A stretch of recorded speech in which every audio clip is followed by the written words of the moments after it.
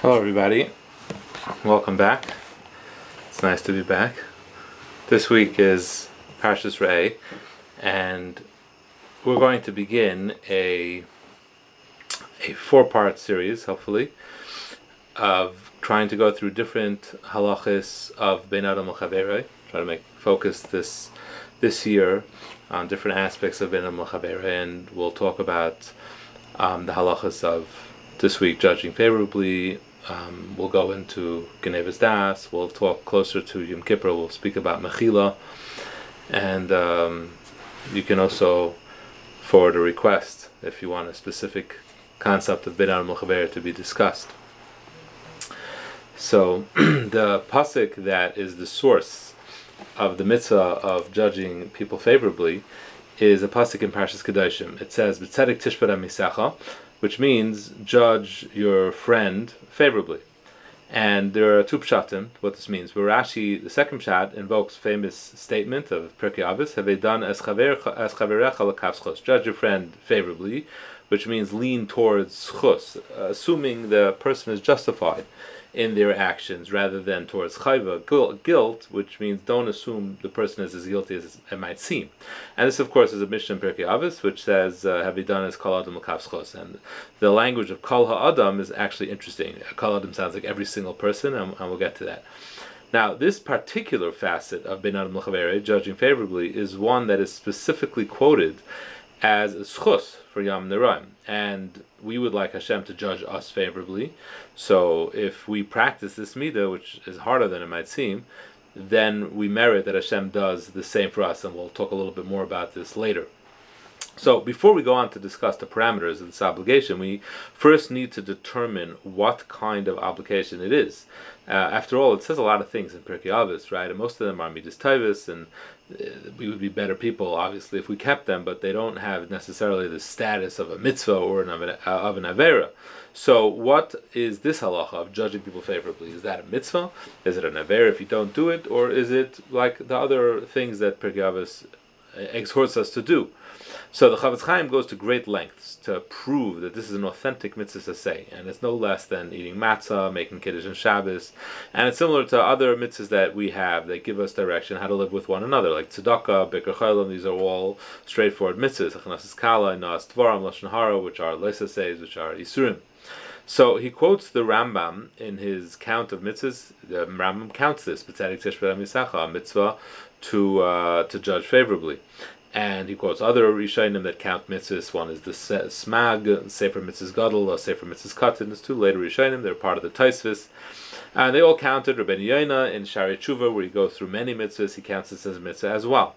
So it's important to realize, and it's an important thing to think about, that whenever we're faced with a situation of doubt, meaning to say that what a person did can be looked at in two ways, and we witness something and we're not sure how to look at it, so when we choose to judge favorably, we're being mekayim mitzvahs say, we're being mekayim mitzvahs, like we just made kiddush, we just benched.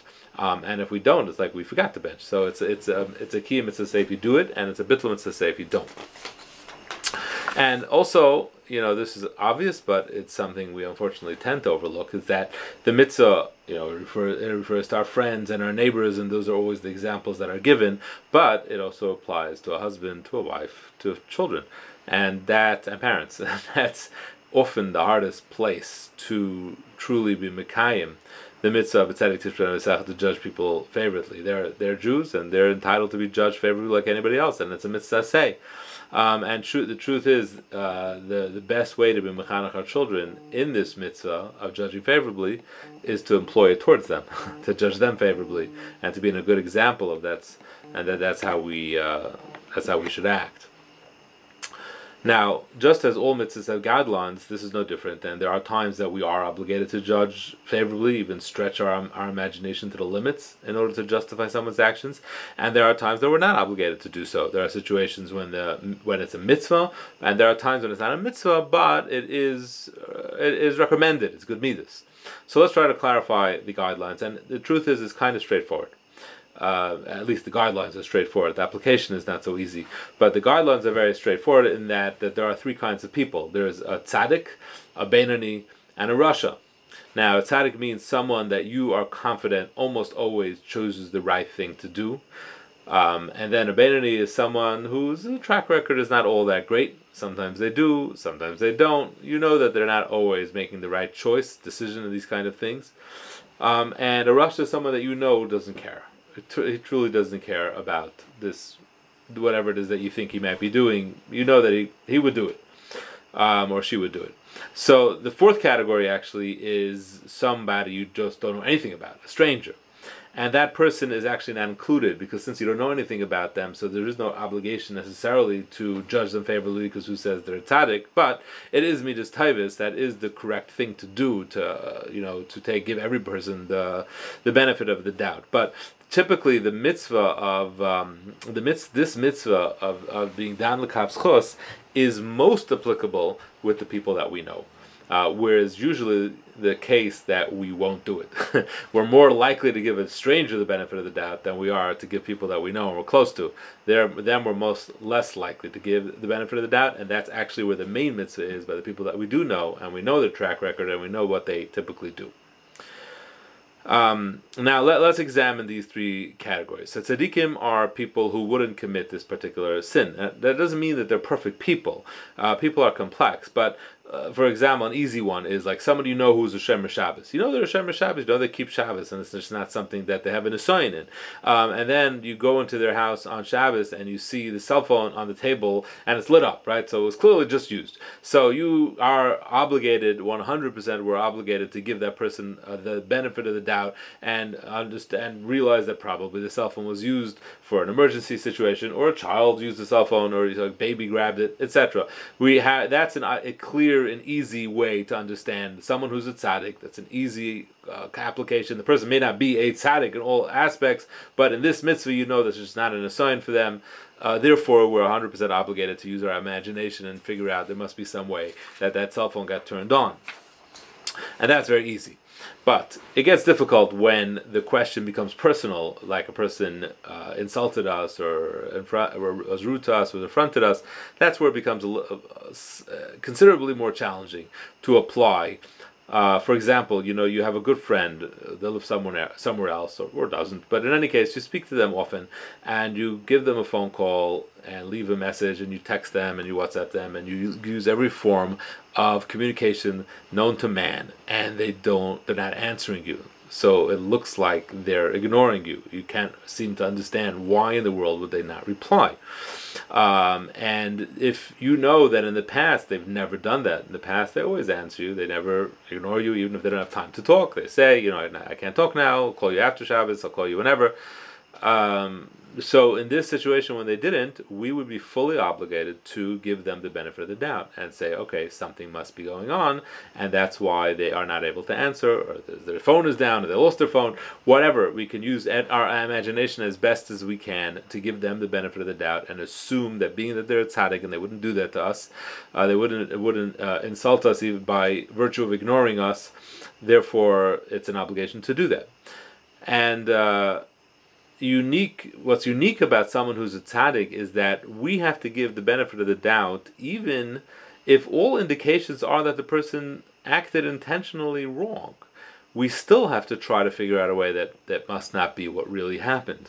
Let's say, using the same kind of idea, you made up to meet someone, right, a friend, and you were going to meet them wherever, meet them for a coffee, and at the last minute the friend calls to cancel due to an emergency, right? And 20 minutes later you see them out with another friend, right? So it seems kind of obvious that they canceled due to emergency because they really wanted to spend time with the other person, right? So it's very hard to wrap your head around that one, right? How are you supposed to be dan l'kav zchus? But the person is a tzaddik. They don't do that. They wouldn't do that kind of thing, but here they seem to have done that. So we would be obligated to say, hey, the other person must actually be an emergency. The other person must be going through something extraordinarily difficult, and they just look like they're shopping. Really, they're just walking and schmoozing, and she's helping her, or whatever. Like you can use whatever whatever your imagination can come up with. But that's all included. That a person who doesn't do this kind of thing, we're obligated to stretch our imagination even to very unlikely scenarios, even where it looks like it's chayiv, it looks like they're doing something wrong, to try to give them the benefit of the doubt. Now, the next category is a Beinoni. Beinoni is someone who tries to do the right thing, but doesn't always make the right choice. So one example, when it comes to lashon hara, these are always easy. Someone is, you see someone in a classroom setting for girls or boys. Someone is sitting and schmoozing with a friend. They look at you, they laugh, they talk, keep on talking. They look at you, they laugh, and they keep on talking, or anything like that. Where you have any kind of reason to think that the person is talking lashon hara about you, or you heard some kind of a rumor, or whatever it is that made you think that someone is talking lashon hara about you, or something was found out about you, and there's no other way that it could have been found out, only if so and so said something.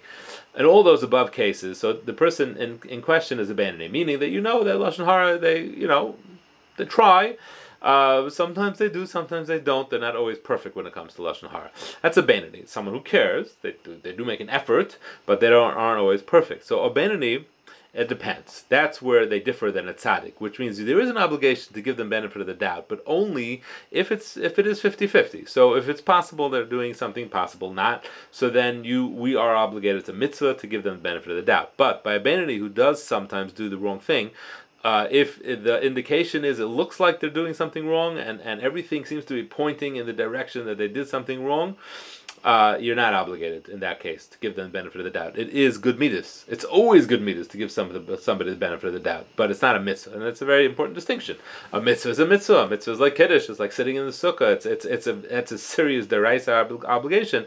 Once by someone who doesn't always do the right thing, and it looks like they didn't do the right thing, it really is leaning in that direction, we're not obligated anymore. At that point, it's a question of midas. A couple of other, cases of this is that you're all talking about Jews, right?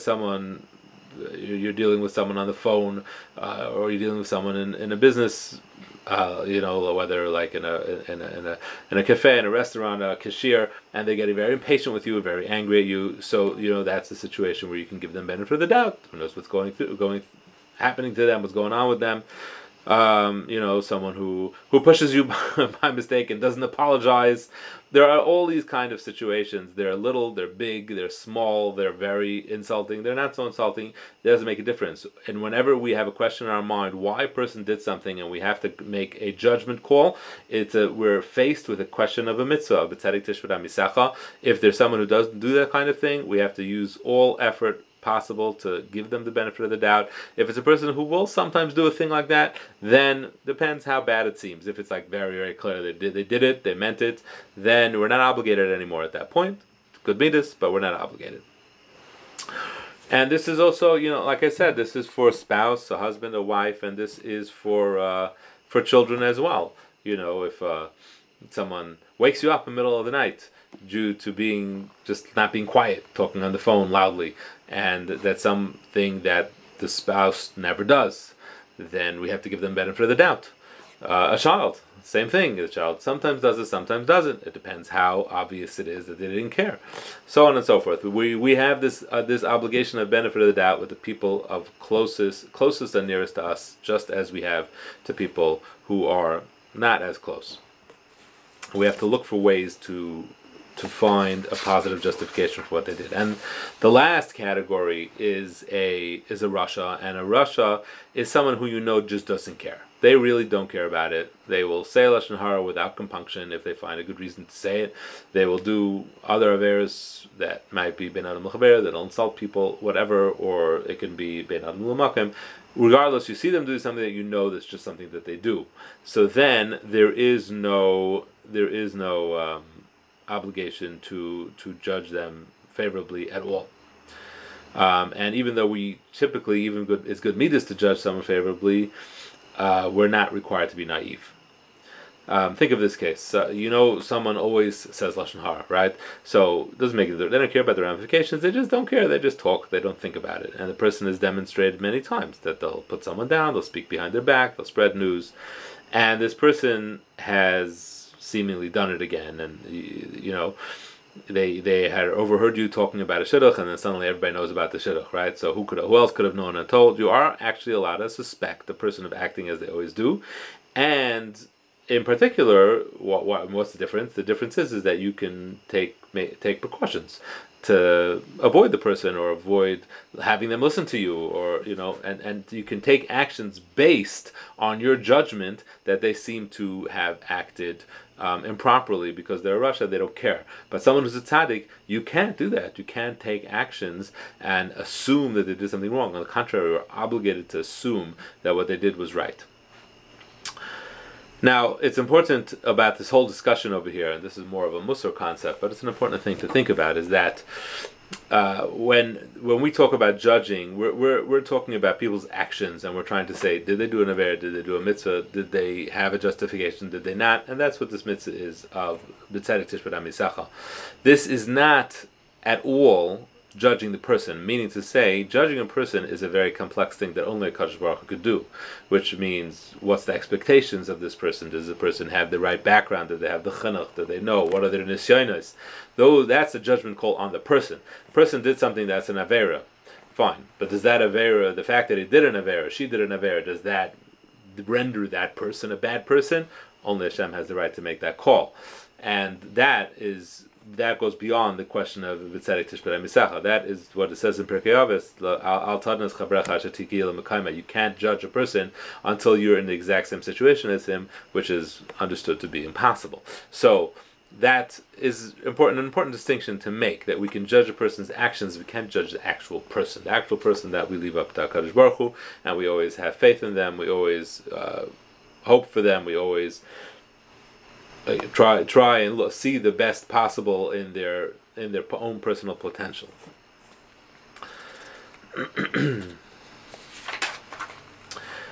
Why is it that we should judge at all? Right? Maybe the mitzvah should be lo tishpat hamisacha. Just stop judging people. Right? Just stop thinking about other people. Think about ourselves. What do we have to think about other people for? But this is just. It's a reality in the Torah. The Torah knows that it's not the way we're built. The built is we see something, we immediately in our mind make a decision about it. So that's why the Torah gives us guidelines how to do it. What's the right way to do it? What's the wrong way to do it? When is it a mitzvah? When is it a midas taivas? And these distinctions are very, very important. And that is the way the Torah works with all ben al muchver. All ben al muchver is based on what is the natural inclination of a person, what are the natural character traits of a person, and then the Torah teaches us how to guide them, how to shape them, how to form them, what's right, what's wrong. The Torah has quite high expectations, but nevertheless, the expectations are logical and the expectations are fair. Just as here, the b'tzedek tishpat hamisacha by a tzaddik is one expectation, by a rasha, any different expectations. That is the way the Torah understands what we have to do to have midas taivos and to truly live with the people around us. And the Torah also expects us to make judgment calls on the people around us because we have a certain obligation towards our community. If people are doing the wrong thing, we have to tell them to stop. We have to teach them. We have to see to it that the community knows what's right and what's wrong. We can't turn a blind eye. It's part of what it means to be a Jew. We're all responsible for each other. We can't ignore what other people are doing. So it's inherent in being a Yid to pass judgment and know and follow the guidelines. But if someone's doing an avera, we have to assume they're doing an avera. Then we have to tell them to stop, and we tell someone who could tell them, or find a way to communicate to them that what they're doing is wrong. Which is another mitzvah, obviously, a chayach t'chiyach, which hopefully we'll get to as well. And as we started, the reason why this is so important in Elul is because Chazal say, "Hadan chaver l'kav schos, dan an oisel schos." If we judge a friend l'kav schos, then Hashem will judge us favorably as well. And I want to just take another minute, and this will be the hashkafa portion. What does it mean that Hashem will judge us favorably? Hashem's His judgment is just, right? So whatever we do. Hashem doesn't have any sekes, right? Hashem knows it's not like us that we don't know what a person's intentions are. Hashem knows what our intentions are. So what does it mean Hashem's going to judge us favorably?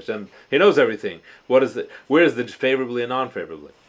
So there's two pshatim I saw. One is very uplifting actually, and one is a little scary. So the uplifting one is said by a sefer called Machne Chaim. The actual sefer was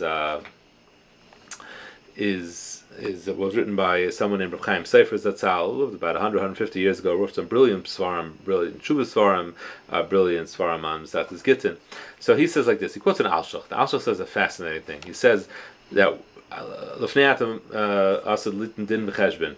When you come in front of Hashem, there's going to be a din, there's going to be a cheshbon. So the Alshach explains, this is different pshatim, the Alshach explains like this. He says, when a person comes in front of Hashem, Hashem will ask the person, suppose a person did such and such act. And Hashem describes exactly what the act was. They said Lashon Hara, and this was the situation, and this is what happened, and everything, the whole around person did that. What would be what do you think we should judge that person? And Hashem doesn't let on that we're talking about you. So Hashem asks you to cast judgment on such a person. So they'll figure it out and say, okay, the person's wrong, the person deserves to get punished, and you give you pass judgment on that person. And then Hashem lets you know that the person we're talking about is yourself, and then you have to suffer the judgment that you passed upon yourself. That's the cheshbon. The din, we make. The cheshbon, Hashem then holds us responsible for. So he says that if we are in the practice, if we develop the habit of being dan l'kavschus, if we have developed the habit of judging favorably, then when faced with this question that Hashem will give us, we will, as our habit is, judge favorably as well, and then that will be applied to us. That's just it's a brilliant pshat as well, but it's an inspirational pshat. The pshat, the element of it is that exactly how we look at other people is how Hashem will make us look at ourselves. And it's an important thing as well. We have to judge ourselves favorably. The Chasam Sofer says something else, and he says that Miriam HaNeviah said Lashon Hara about Moshe Rabbeinu, and then the Parshas Ba'aloscha, and as a result, she became a Metzora. She became stricken with leprosy, and Klal Yisrael, the whole of Klal Yisrael, was ready to leave. They had all packed up their bags, and they waited 7 days, which was tremendous kavod, just so that she should get healed and she could travel with them. And Chazal say it was a reward, it was a merit, it was a schar, because she waited to see what was going to happen to Moshe Rabbeinu when Moshe Rabbeinu was thrown into the Nile River. So the Chasam Sofer says like this. He says that Miriam HaNeviah, when she waited for Moshe Rabbeinu, the schar for that, he said, really, there's no way it could get paid in this world. It's impossible to have been paid in this world. That's a schar that can only be paid in the world to come. However, he says it depends how we would judge that action that she waited for Moshe Rabbeinu. Did she just do it because it was sister or brother? She had sisterly love, so she wanted to know what was going to happen to him. She cared, so she watched him. Or did she do it because she was a Neviah, she had prophesied he's going to be the savior of Klal Yisrael, and she wanted to be a part of this Kiddush Shem Shemayim, and she wanted to be whatever she could do to make that happen, make that become true, that Moshe Rabbeinu should be the savior of Klal Yisraal, which upon it would be a tremendous act of Kiddush Shem Shemayim, L'Shem Shemayim, and a wonderful act. As I said, up till this point, HaKadosh Baruch Hu judged her favorably, and assumed that this act was an act of tremendous Kiddush Shem Shemayim. That's why she waited to watch Moshe Rabbeinu, because she wanted the Nevuah to come true. But once she judged Moshe Rabbeinu unfavorably, she said Lashon Hara about Moshe Rabbeinu, then that was referred back to her as well. Hashem judged that action as it was done because she was a sister, and therefore the schar then could be repaid in this world, and that's why she got repaid by Klal Yisrael waiting for her 7 days. And he says, Chasam Sofer, he says, that's what it means when we say Schar Asa Hashem Miriam. Remember what Hashem did to Miriam. He says, we don't mean the fact that she was stricken with leprosy. We mean this. We mean that we know that this is the way Hashem will judge all our actions. If we judge a person unfavorably, we say Lashon Hara, which is inherently usually judging someone unfavorably, then Hashem will then start judging our actions in that way too, because all of our actions can be understood often with different motivations. There can be good motivations, bad motivations, there can be tremendously holy motivations, and the difference is Nesach Nesachim, whether you can repay it in this world, repay it in the next world. So that's what the Chasam Sofer says. That's what it means, that if we down the Kavschos, then HaKadosh Baruch Hu will look through all our actions and find the most favorable intention possible that was there and judge us accordingly. Have a good Shabbat, a good night, and a wonderful Shabbos.